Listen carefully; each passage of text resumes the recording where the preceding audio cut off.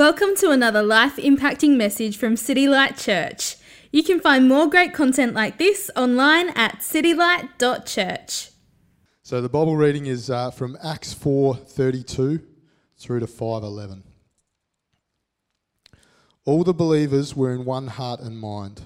No one claimed that any of his possessions was his own, but they shared everything they had.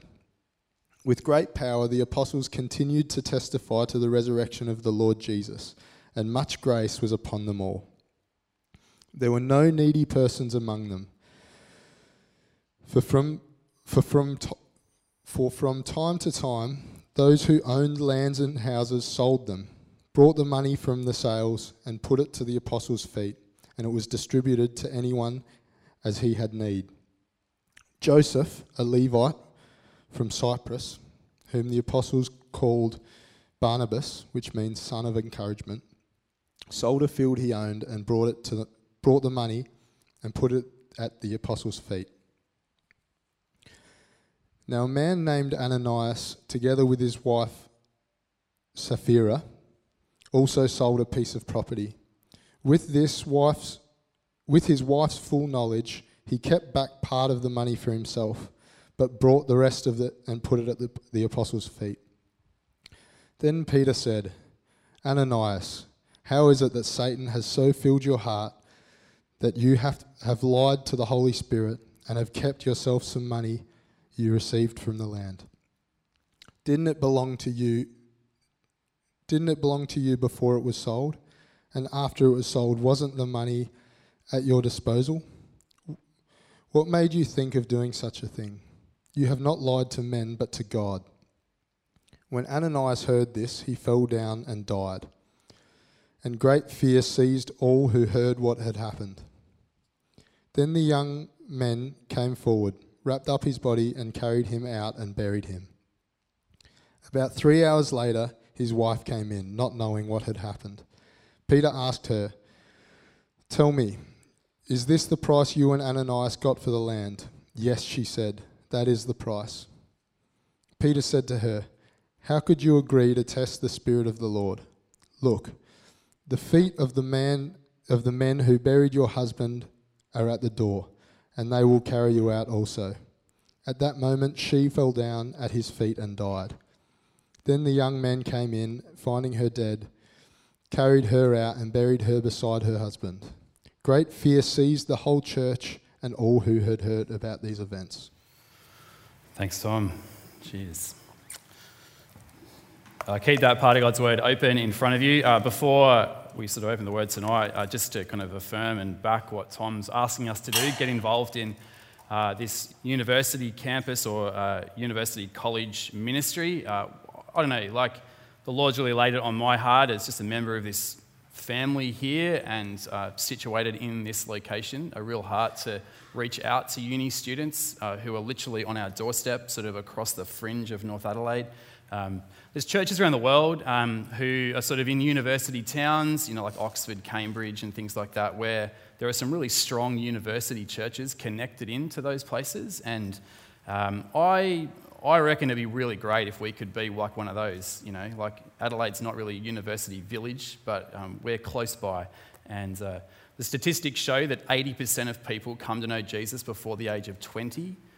Over 90% of people come to know Jesus before the age of 28, 30. So there's a massive opportunity to proclaim Jesus, love people in the name of Jesus, and God willing, see people saved and live for Jesus forever. So, I don't know, great thing to be part of. So, I back you, Tom, I back Red Frogs, and talk to Tom over dinner tonight, I believe, after we gather together tonight.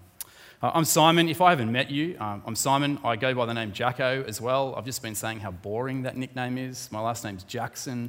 There's 1 million Jacksons in the world. It's not original to be known as Jacko, but I'm Jacko.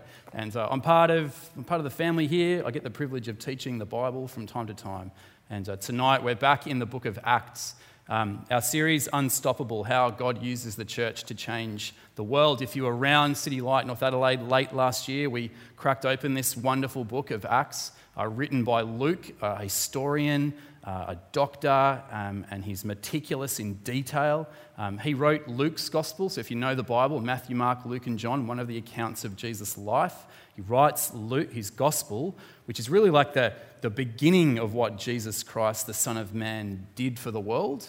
Acts, which is like the sequel, is part 2, and it's basically the ongoing work of Jesus and the Holy Spirit in the world as God, the Father, Son, and Spirit uses the church to change lives, to change the world. So we're in Acts, and we're picking it up again from chapter 4, verse 32 in this sort of section, probably for the next couple of months.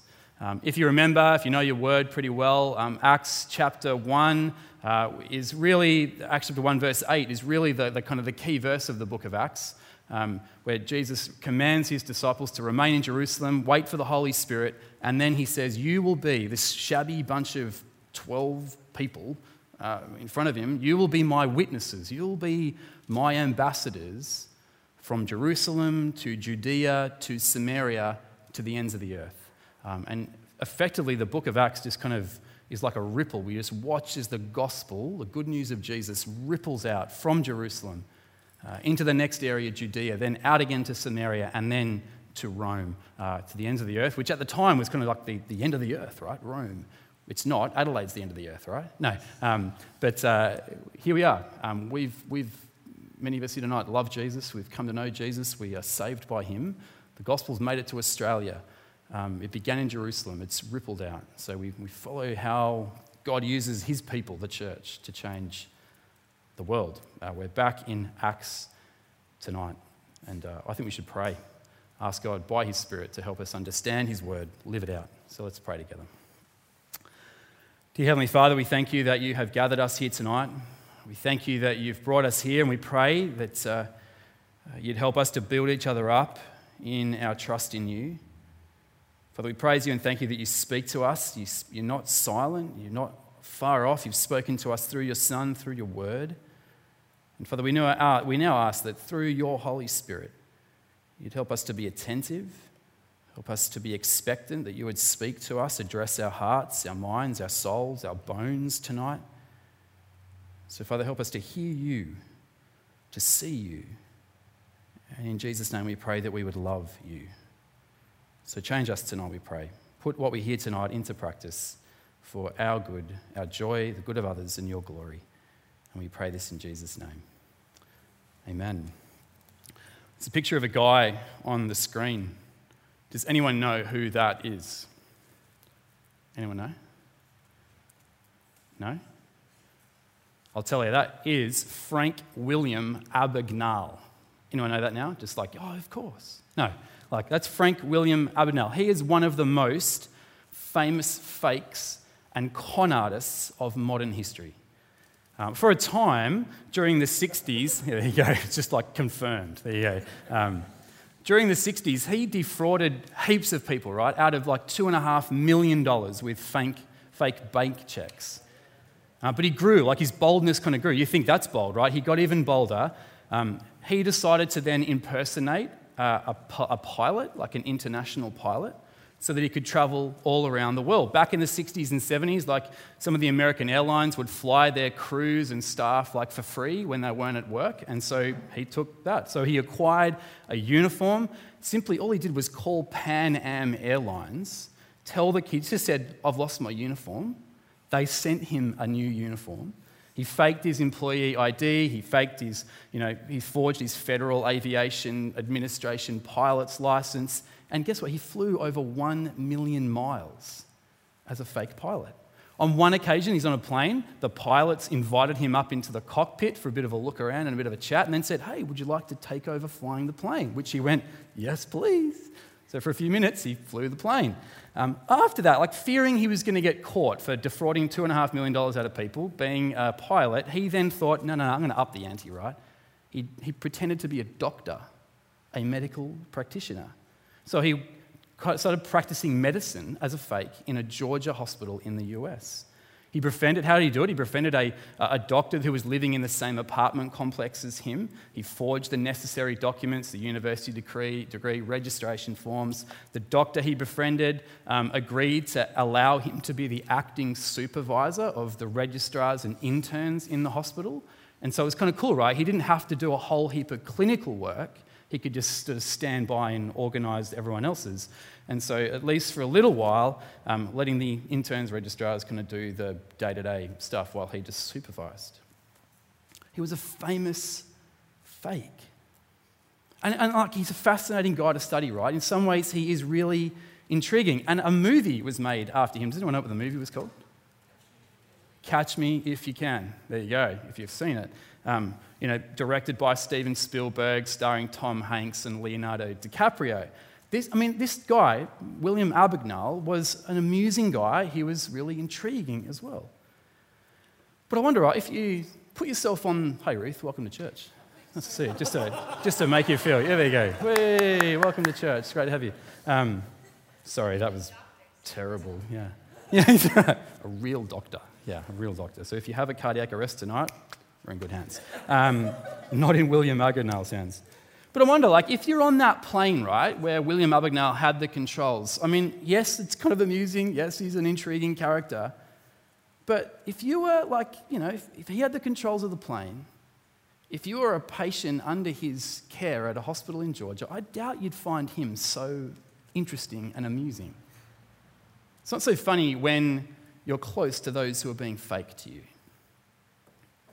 Well, tonight we're considering again the Lord's really attractive, beautiful, wholesome, generous, giving new church. This brand new church established by Jesus in the power of the Holy Spirit back in the first century. And it's a beautiful picture. I think you'll agree, if you've read through the book of Acts, chapters 1, 2, 3, and 4, you'll agree it's just wonderful to see how the power of God's Spirit innovating, changing ordinary human beings, following an extraordinary God to do things like Jesus. It's remarkable.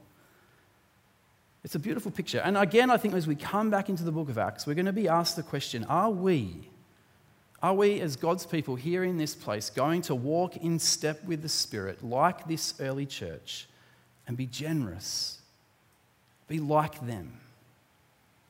But tonight we also consider the Lord's attitude when he sees precious members of his church being fakes, putting up facades, living out lies. And I wonder whether we could be like that tonight. We might look good, but is there falsehood, lies? Is there sin amongst us? Well, let's crack into this book tonight. As many of you know, again, we've been studying the book of Acts, and just in the course of 4 chapters, we've seen how the bold and courageous preaching of the good news of Jesus Christ, and as the risen Lord Jesus pours out his Holy Spirit, a beautiful new community is created, a new family of believers from all different backgrounds. And it's a wonderful community. It's ultimately a community that begins to change the world, Jerusalem, Judea, Samaria, to the ends of the earth. It's attractive, it's inspiring. They're devoted to God. They're devoted to the prayers. They're devoted to the teaching of the apostles, those men who were with Jesus from the beginning, from his baptism to his death to his resurrection, who then carry on and pass on who Jesus really is. They love his teaching and they love each other. It's so cool. And I reckon if you were sort of outside of this group, right, and you looked on at this group, you'd go, wow, I want a bit of what they've got. Like, they just looked the goods. They were beautiful. And as we come back to Acts chapter 4 tonight, in the beginning of chapter 5, Luke gives us this other window into this community by way of a contrast. Because up until now, as you read the book of Acts, the spiritual attacks, the things that might throw God's people off their mission to take Jesus to the ends of the earth, those attacks are coming from the outside of the church, beyond the group. And what that's done is kind of bring that group more tightly together. They love each other more. They love God more deeply. They love his teaching. They're kind of, glued together. But tonight, for the first time, we see a threat to this church, to its mission coming from within the family, within this community. But to feel, to see, to experience the contrast, let's first think about what wholesome things were going on. And by way of this first point tonight, this is my first point. Attractive and wholesome, this is the contrast, versus destructive and deadly. Let's think first about what it looked like for this church to be attractive and wholesome. I mean, what was it that was so attractive, so wholesome, so inspiring about this bunch of people? Well, in a nutshell, people of this church, this first church in the first century, they cared more about people than they cared about their possessions. They seemed to care more about people than they cared about their possessions. They were more committed, more caring about hanging on to one another than they cared about hanging on to what they owned.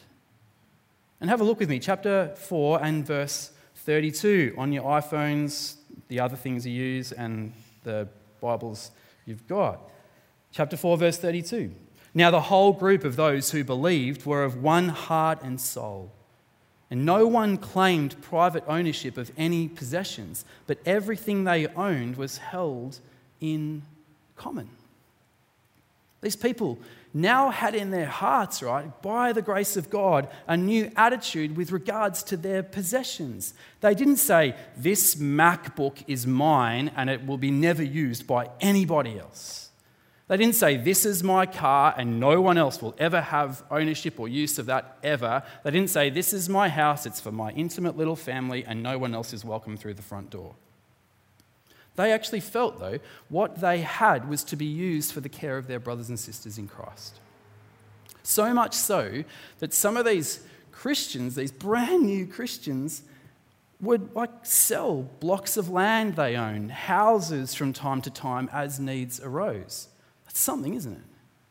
It's getting so loose to their houses and land and things that they would just sell it as a need arose in their family. Incredible. You don't see that very much. It's miraculous generosity. And the result? There were no needy people among them. Luke's a historian, right? He doesn't muck around with words. He just tells it as it is. And he says, in this family of people in the first century on planet Earth, Jerusalem, there were no needy people. It makes me think of that moment just before Jesus preaches, as it's recorded for us in Matthew chapter 4, as Jesus is about to preach the Sermon on the Mount. Matthew records that in a little place in Galilee, Jesus is going around healing all different people of all different ailments and diseases. And Matthew says explicitly, there was no one who had a sickness or an illness or anything like that in this particular place.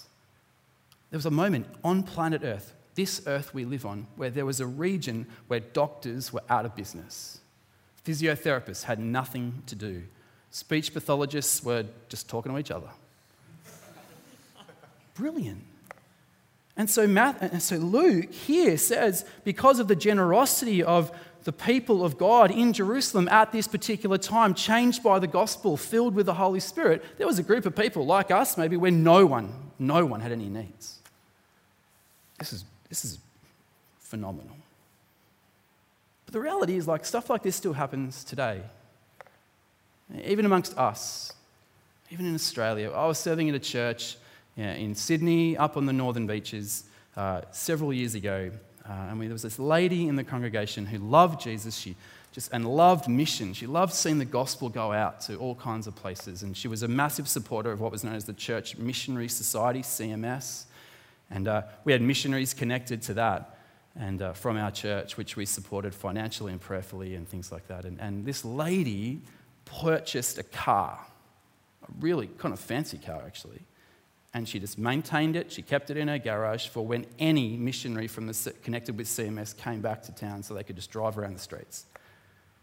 She maintained it, she purchased it for the use of these missionaries. Other people I know have bought houses in a similar way so that when missionaries come back, they've got somewhere to live, somewhere to stay.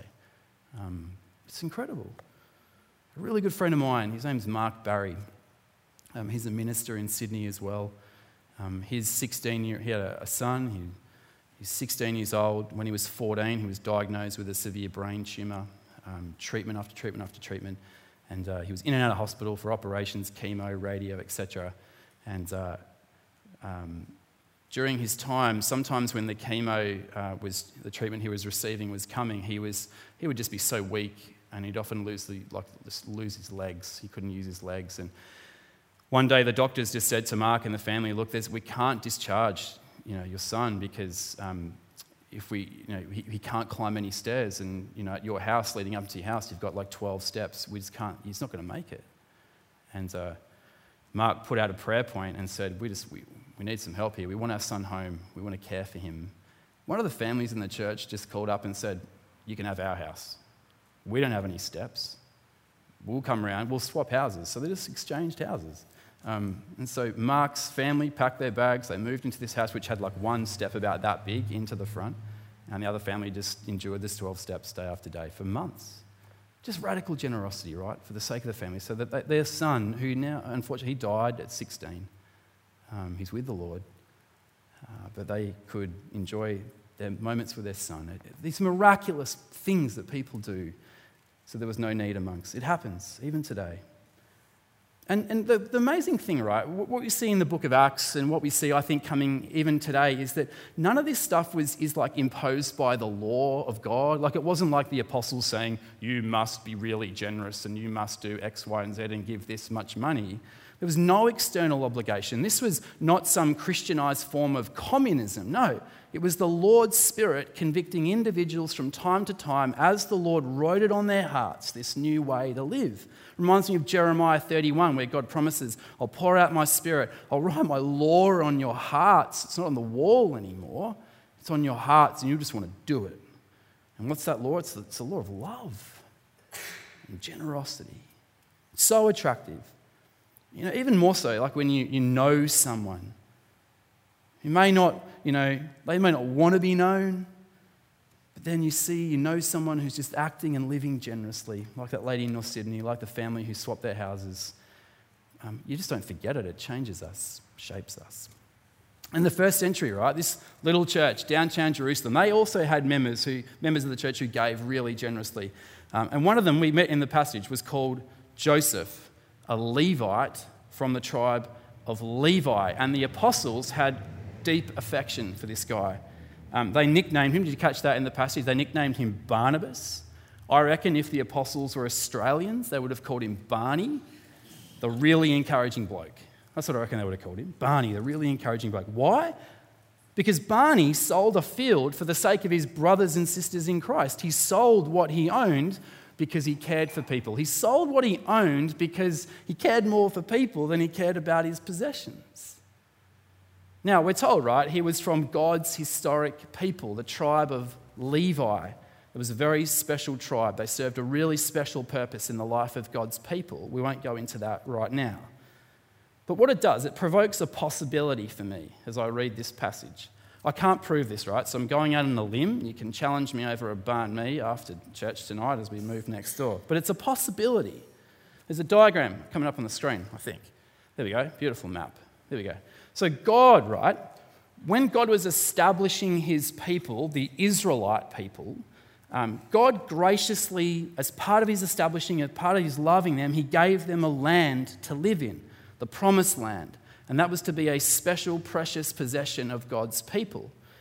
And God's people was formed of 12 tribes, the 12 tribes of Israel, and 11 tribes in the body of God's people. They all got a portion of land. We won't go through each one, right? But, like Manasseh got a better land. Gad, the people of Gad got some land. Reuben got some land. Simeon got some land, and so on and so on and so on. But the tribe of Levi didn't get a big portion of land. The Levites were spread out, sort of all among the people of God in the promised land, in special towns. And around those special towns was like a band of land, right, about 1 kilometre wide, which was given to the Levites, the tribe of Levi in that particular place. That land was not to be sold, that was to be given in perpetuity to this people in that old kingdom. And Barnabas, Barney, the really encouraging bloke, he was from that tribe. Yet he sold the land for his brothers and sisters in Christ. Sure, he lived in Cyprus, not in the promised land, but maybe, just maybe, he held on to that field in the promised land, hoping that one day God would restore the fortunes of Israel and restore the kingdom of God on planet Earth, like back in the good old days of David and Solomon. Maybe that was his hope, just in the glory days. I can't prove this, right?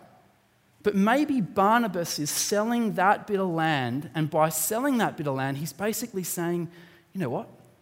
I can sell that bit of land because I belong to a new kingdom that is not part of this world. I belong to the new people of God, a people of God formed from every corner of planet Earth. I have a new, marvelous, imperishable inheritance that is coming for me in the Lord Jesus Christ. The kingdom of God is not of this world, it's the new world to come, and so I can sit loose to this. I'm not waiting for God to restore his rule on this world like that. You see, whether Barney, right, had a block of land in Cyprus or whether the block of land actually did come from the promised land, we don't know.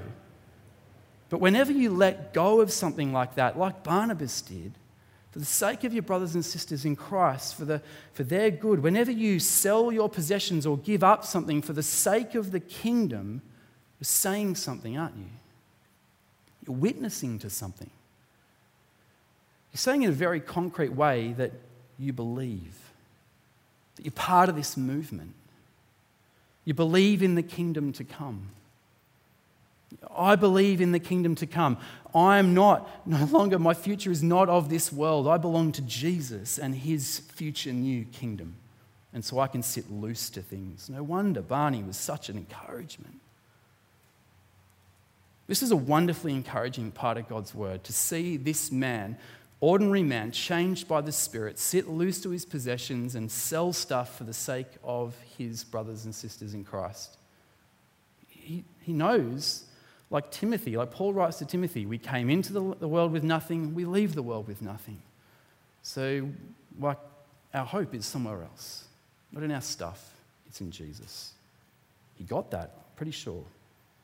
It's a massively encouraging story. One commentator, it's on the screen, he wrote this. This was back in the 1500s. It's really relevant to us today.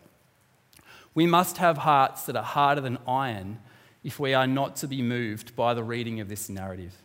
In those days, the believers gave abundantly of what was their own. We, in our day, are content not just jealously to retain what we possess, but callously to rob others. They sold their own possessions in those days. In our day, it is the lust to purchase that reigns supreme. At that time, love made each man's possessions common property for those in need. In our day, such is the inhumanity of many, that they begrudge to the poor a common dwelling upon the earth, the common use of water, air, and sky. Big challenge. So what about us? Do we actually believe in the kingdom to come? Do we demonstrate in practical ways, not just in theory, not just with words, that we care for people more than we care for our possessions? I wonder, are you prepared to talk to the Lord about this in prayer? And ask him, Lord, work in my heart by your Holy Spirit that I might be generous. Make me like Barney. I'd love to have a church full of Barneys. Make me like Jesus, who for our sake became poor so that through faith we might become rich. Are you willing to ask God to do that? I struggle with this, right? I want to hold on to stuff. Last year, I'm a cyclist. Last year, this year as well, I rode the Challenge Tour, raised money for the Cancer Council. Last year, I rode it as well, and I didn't even know this, but if you raised a certain amount of money for the Cancer Council, you went into a raffle to win a bike. The bike was worth about $4,500. Really nice bike. And so I went in, classic, right? Did the ride. 2 weeks later, got a phone call from Alice at the Cancer Council, and she says, "Oh, hi Simon, how you going?" I'm like, "Yeah, great, thanks, just driving down the road." And she said, how'd the ride go? "Oh, it was good, it was really hot, blah, blah." "Oh, the main reason I'm calling is to let you know you won the bike." And I went, "What bike?" I think she was really disappointed that I didn't sort of crash the car in excitement, I went, "Oh, what bike?" "Oh, like the bike that, if you reach a certain amount, you go into the draw for. You've won it." And I said, "Oh, great, thanks." I think she was devastated. Anyway, I went that afternoon. I picked up this really nice bike. For me, any new bike's a nice bike, right? Irrespective of how much it costs, it's just great. New bike's beautiful. Picked it up, put it on the roof, took it home. I just started stroking it. It's like, oh, new bike, you're beautiful. I found it really hard to let it go. I didn't need it. But one of the things we did with the money, one of the things I realised was I already have a really nice bike. I didn't need a second bike. And I have a wife, 3 kids and a mortgage, so I really can't hang on to it. But we also support missionaries over in Namibia, and they're struggling to keep up their giving or their support. So I thought, why would I hang on to this thing when we can sell it and give some money? I got robbed, right? Like selling this thing to some guys. Some guys in Victoria just going, cha-ching, brand new bike for very little. But I struggle with it, right? I wanted to hold on to that bike big time. I struggle with this. You know, and I know, right, there are people in this gathering here tonight who you struggle to give. It's hard for you to give. In fact, you can't give it all. You're in need. And we want to be a church that knows you and loves you and cares for you so that you are no longer in need. But many of us are able to give. The question for you is, are you prepared to walk in step with the Spirit and be generous like Barney? I'm really aware, though, that, you know, me, the preacher up the front, goes, hey, guys, how awesome's Barney? He had a block of land and he just dropped the money at the apostles' feet and look how awesome he is and we all should be like Barney. Just go out and sell your car tonight. And then you walk away going, I feel terrible because I can't be like Barney right now. I want to encourage you, right, just to take small steps towards generosity. A mate of mine, Steve Krieger, it's coming up on the screen. He's a really good mate of mine. He wrote this during the week, the Couch to 5K model of Christian discipleship. Anyone doing the Couch to 5Ks? Anyone have no idea what the Couch to 5Ks is? All right, let me tell you.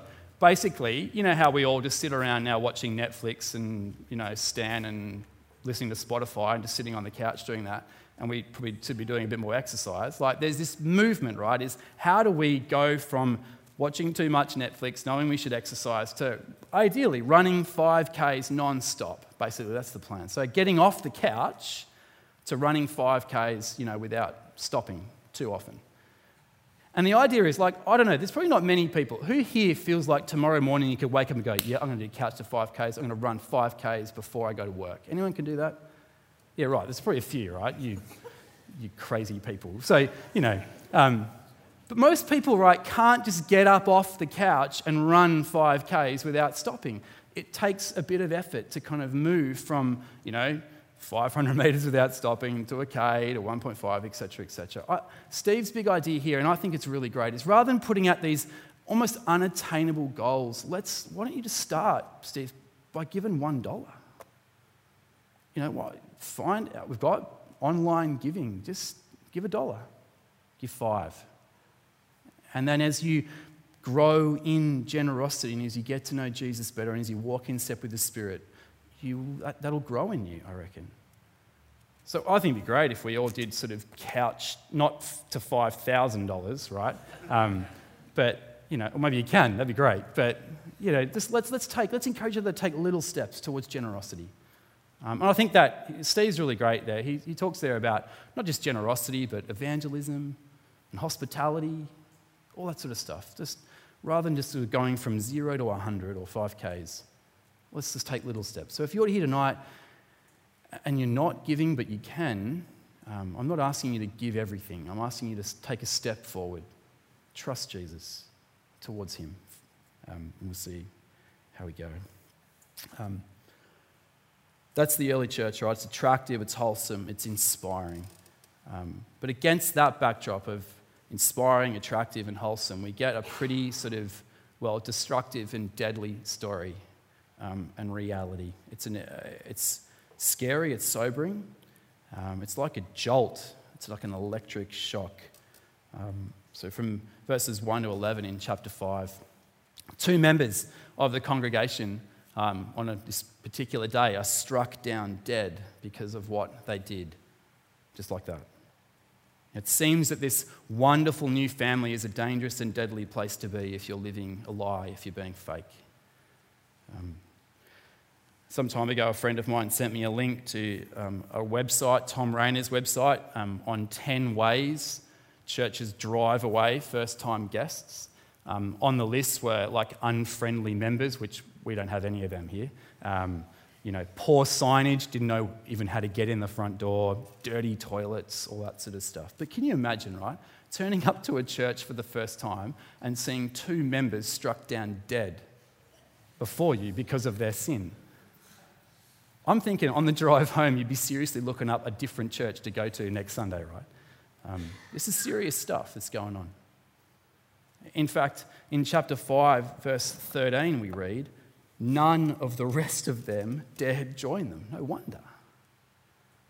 Yet the Lord, interestingly, despite this event, the Lord keeps growing this family in number. You see, if you're not really on board for the Lord, you don't want to be mucking around with his precious family. So what was at the heart of Ananias and Sapphira's actions? What was at the heart of what they did? What was the essence of it? And what does it mean for us? In essence, they lacked integrity in God's precious church.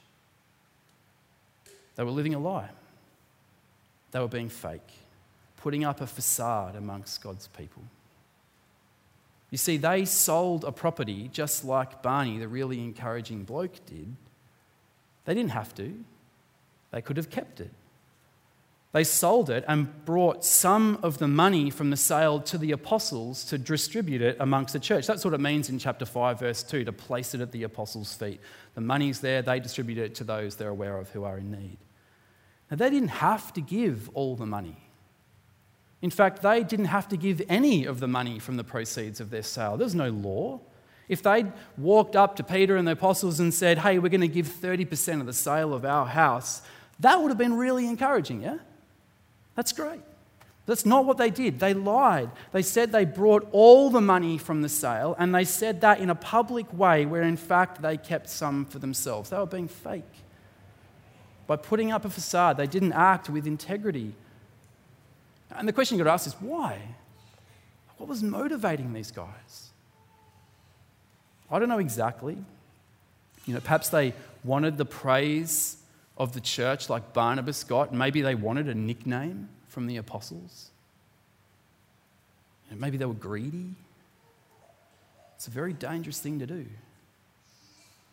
You're better off, I would think, being outside of God's church than in it and not acting with grace-fueled integrity. See, the Lord's church is very precious to him. When Jesus looks down upon his church is the apple of his eye. It is precious to him. He spilt his blood for the church. His body was broken for the church. It's precious to him. And in fact, when Ananias and Sapphira did what they did, it was actually not motivated by God. It wasn't motivated by the Holy Spirit. Not by the Holy Spirit. It wasn't the Spirit it was the Holy Spirit that produced the wonderful picture and the work of Barney. But another spirit is at work and was at work in Ananias and Sapphira. Peter says to Ananias in chapter 5, verse 3, Ananias, why has Satan filled your heart to lie to the Holy Spirit and to keep back part of the proceeds of the land? This church, perhaps for the first time we see, is being infiltrated and attacked by another kind of spirit. The father of lies, the father of fake, the evil one.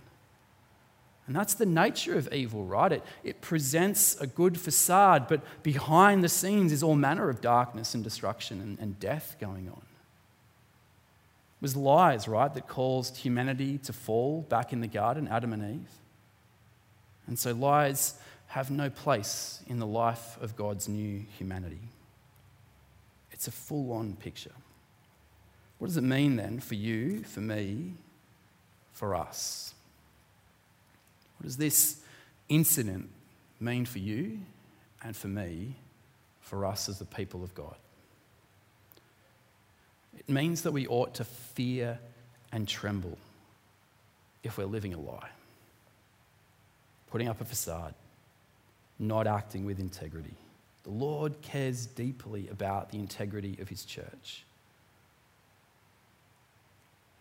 It reminds me of my sister. She's 18 months older than me. Many years ago, she's now married with a couple of kids, but when we were much younger, she was dating this fella. And he was a really nice guy. He was charming. He was good looking. He was intelligent. He was sporty. He was friendly. And he'd come round for dinners at our house, and he'd leave and we'd go, "What a great guy. He's beautiful. Love him.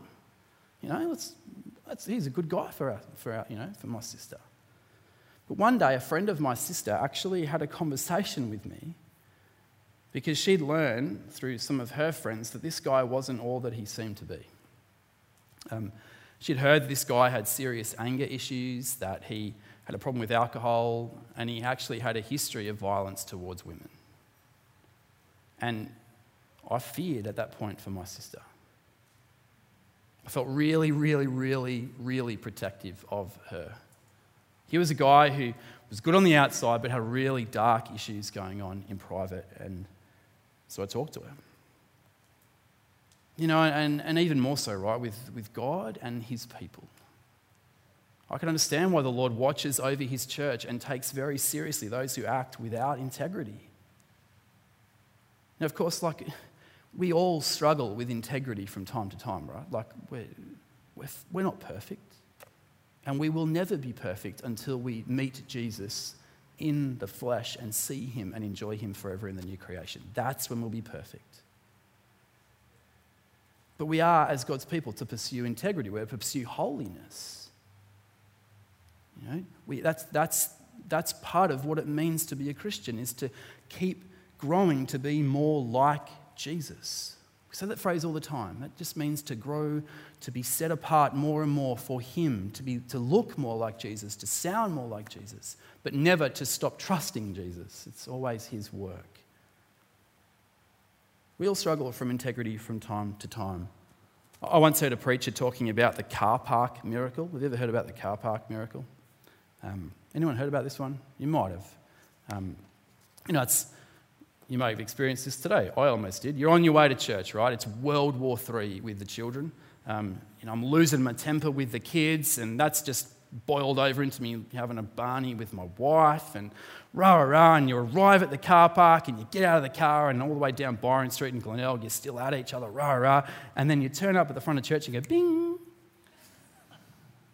and you're smiling, and you're happy, and even though the kids are killing each other, you go, yeah, we're great. It's beautiful. It's a silly example. I'm not saying we all have to air our dirty laundry and linen before everyone in the church all the time. That would take a very long time, I think. But there can be issues amongst us that are a lot more serious than the car park miracle, where we actually are putting up a facade. We may come to church, put on that good exterior, all the while being aggressive and violent at home. Perhaps battling desperately with alcohol addiction, or having an affair with a colleague at work or in the office, or lusting after stuff, or just greed. We might come to church, play the good Christian, but behind the scenes, we're just racked with a gambling problem. We might preach from the pulpit faithfulness to our spouses, all the while hours spending watching porn or having an affair. So many ways we can live a double life, living a lie, and the Lord knows and he cares for the integrity of his church. Ananias, right, and Sapphira, they had an opportunity to come clean and own up. May have been a completely different outcome and story if they'd said, well, yes, actually, but they didn't. Sapphira could have pulled her husband up when he said, hey, let's keep a little bit, but she didn't. But more than that, right, Ananias could have actually just not led his wife into sin in the first place. He could have loved her a whole lot better. I don't know, you may feel like you're sitting here tonight and the Lord's speaking to you. You know that you've got issues to deal with. Stuff going on that others can't see. And as a Brother in Christ, I want to strongly urge you tonight to confess it. It's nothing worse than keeping this stuff in the dark. That's what Satan wants you to do. And he wants you to stay in that horrible pit of feeling awful about yourself so that you become completely ineffective for the kingdom, that you grow to hate church, hate Jesus, hate yourself. There's also nothing more freeing than, in light of the gospel, in light of God's incredible love, mercy, and grace towards you, to just confess it and bring it out. Bring it out into the light, that it can be smashed. J.C. Ryle says, be killing sin, lest sin be killing you. And I've been there. I've been in a place where I've not been killing sin and it's eaten me alive. But yet bringing it out into the open, it's like I experienced resurrection. If you're here tonight and you've been putting on a facade, fooling a whole stack of people for a while, I want to encourage you to come clean with the Lord. It's one of the beautiful things about Jesus. He loves you. And he knows you better than you know yourself. I'm not saying, if there's stuff going on in your heart, it's dark and destructive, that you need to come before the congregation and confess it. You don't need to reveal it to the entire congregation, but I want you to step forward out of that darkness into the light. And that might be with a trusted friend, here tonight even. Maybe before you step into the Banh Mi world next door, you might just want to stay and talk with someone, in the confidence that if you're in Christ, you're forgiven. You might want to do that. Or perhaps tonight you know of a brother or sister in Christ who is living out a lie, and you perhaps need to have a word to them, lovingly, tenderly, truthfully. Not because you want to lord it over them, because you want to see them restored and experience the freedom and joy of being in Christ. Don't do what Sapphira did and simply join in with their sin. In love, come before them, so they might be restored and enjoy Jesus again. We've been reading and studying James in our DG. I should say our DG. I've sort of just only recently joined it. I've been invited, probably reluctantly, into their group, but anyway, no. But James says this. We haven't got there yet in our DG, but he says this as an encouragement to us who are in Jesus, but perhaps battling with a sin tonight. James says, chapter 4, verse 7, "Submit yourselves then to God. Resist the devil, and he will flee from you. Come near to God, and he will come near to you. Wash your hands, you sinners, and purify your hearts, you double-minded. Humble yourselves before the Lord, and he will lift you up." You see, God the Father, by his grace and mercy, is creating a new family for himself for his Son, the Lord Jesus Christ. A family precious to him, created through the work of the Holy Spirit, to keep in step with the Holy Spirit, to grow in generosity as we change the world together. A family where we pursue holiness together. A family where we confess our sins to one another. A family marked by grace and mercy. A family where we're never more than forgiven sinners. Bonhoeffer, the great Bonhoeffer, says our sanctification, our becoming more like Jesus, is a community project. I love that. We're not to do the Christian life alone. We are here together. Our sanctification, our holiness is a community project. And we do that in light of the endless grace, the scandalous mercy of God. It's a wonderfully inspiring and attractive place to be when the Lord works in that way through his people. Let's pray and ask God to help us. Actually, before we do pray, I thought it'd be good just in the quietness of our own hearts, just to come before the Lord. Perhaps you've just got some business to do with God tonight. Perhaps you might want to just come to God and just confess some darkness that's in you that you don't like very much and you know is not good for you. And ask God confidently, he will forgive you, right?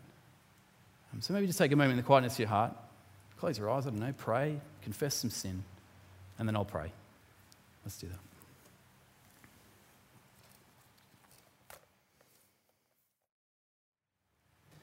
The Apostle John writes, "If we claim to be without sin, we deceive ourselves and the truth is not in us. But if we confess our sins, he is faithful and just and will forgive us our sins and purify us from all unrighteousness." Lord, we praise you and thank you that in the Lord Jesus, our sin, our big capital S in our rejection of you and our little s sins, those things that flow out of that rejection of you, are dealt with, past, present, and future. We thank you that on the cross, Jesus paid for all our sin. Father, we realise that this side of the new creation, we are far from perfect. We continue to sin. But we praise you, Father, that your Spirit lives in us and is renovating us to be more like Jesus. So, Father, we pray that your Spirit tonight would indeed do that. Father, help us as your people to keep in step with the Spirit. Father, grow in us fruit. Father, we pray particularly for fruit of love for one another, concern for one another's walk with you. Father, we pray that you would grow in us a real spirit of generosity. Father, I pray that you'd help us to take little steps in that direction. And Father, may we be a bunch of people who are like Barney, people who know that we've been saved by Jesus, that we are now destined for the new creation.